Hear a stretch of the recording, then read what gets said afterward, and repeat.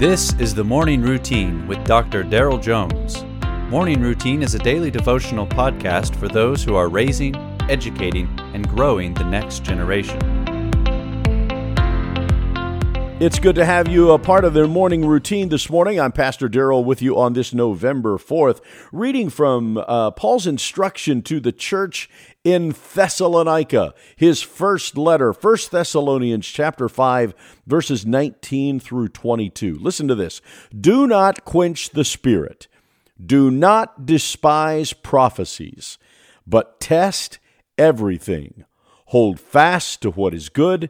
Abstain from every form of evil. Quench is a term we use to describe putting out a flame. Today's text is the only place in the New Testament where it's used metaphorically. It's as though the Apostle Paul is saying, stop putting out the Holy Spirit's fire. What I find especially noteworthy is that Paul is directing his comments to the church. Not those outside of the church, but the church.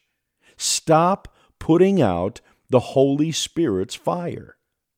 He instructs the Thessalonians to recognize that the Lord speaks to and through His people, and to be open to His voice. The prophetic word of the Lord gives direction from the Lord to those who hear Him, both the telling and the foretelling of information from God to His people. Of course, Paul clarifies that every prophecy should be tested, but prophecy should not be despised. And the testing of every prophecy comes by means of aligning it with God's written word through the discernment of spiritual leaders. And the point of the entire process, receiving prophecy and testing everything, is to enable us to hold on to what is good as opposed to holding on to that which is evil. It is possible today that Christians have lost a sensitivity to the voice of the Lord. Have we lost the need to test the Spirit because we've already quenched the fire of the Spirit of God? In doing so, are we then holding on to what is evil and abstaining from that which is good? Let me ask you, at this season of your life, what is the Spirit of God saying to you? Is the prophetic voice of God influencing you at all?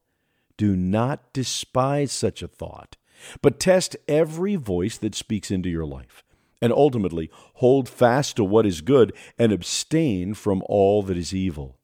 This has historically been the faithful process of the people of God. They listened intently to the still small voice of God. When they had tested and discerned His will, then they walked in obedience and they changed the world. May you and I be that faithful force in the world today. You have been listening to the Morning Routine brought to you by the Herzog Foundation and hosted by its president, Dr. Daryl Jones. For more information, please visit herzogfoundation.com.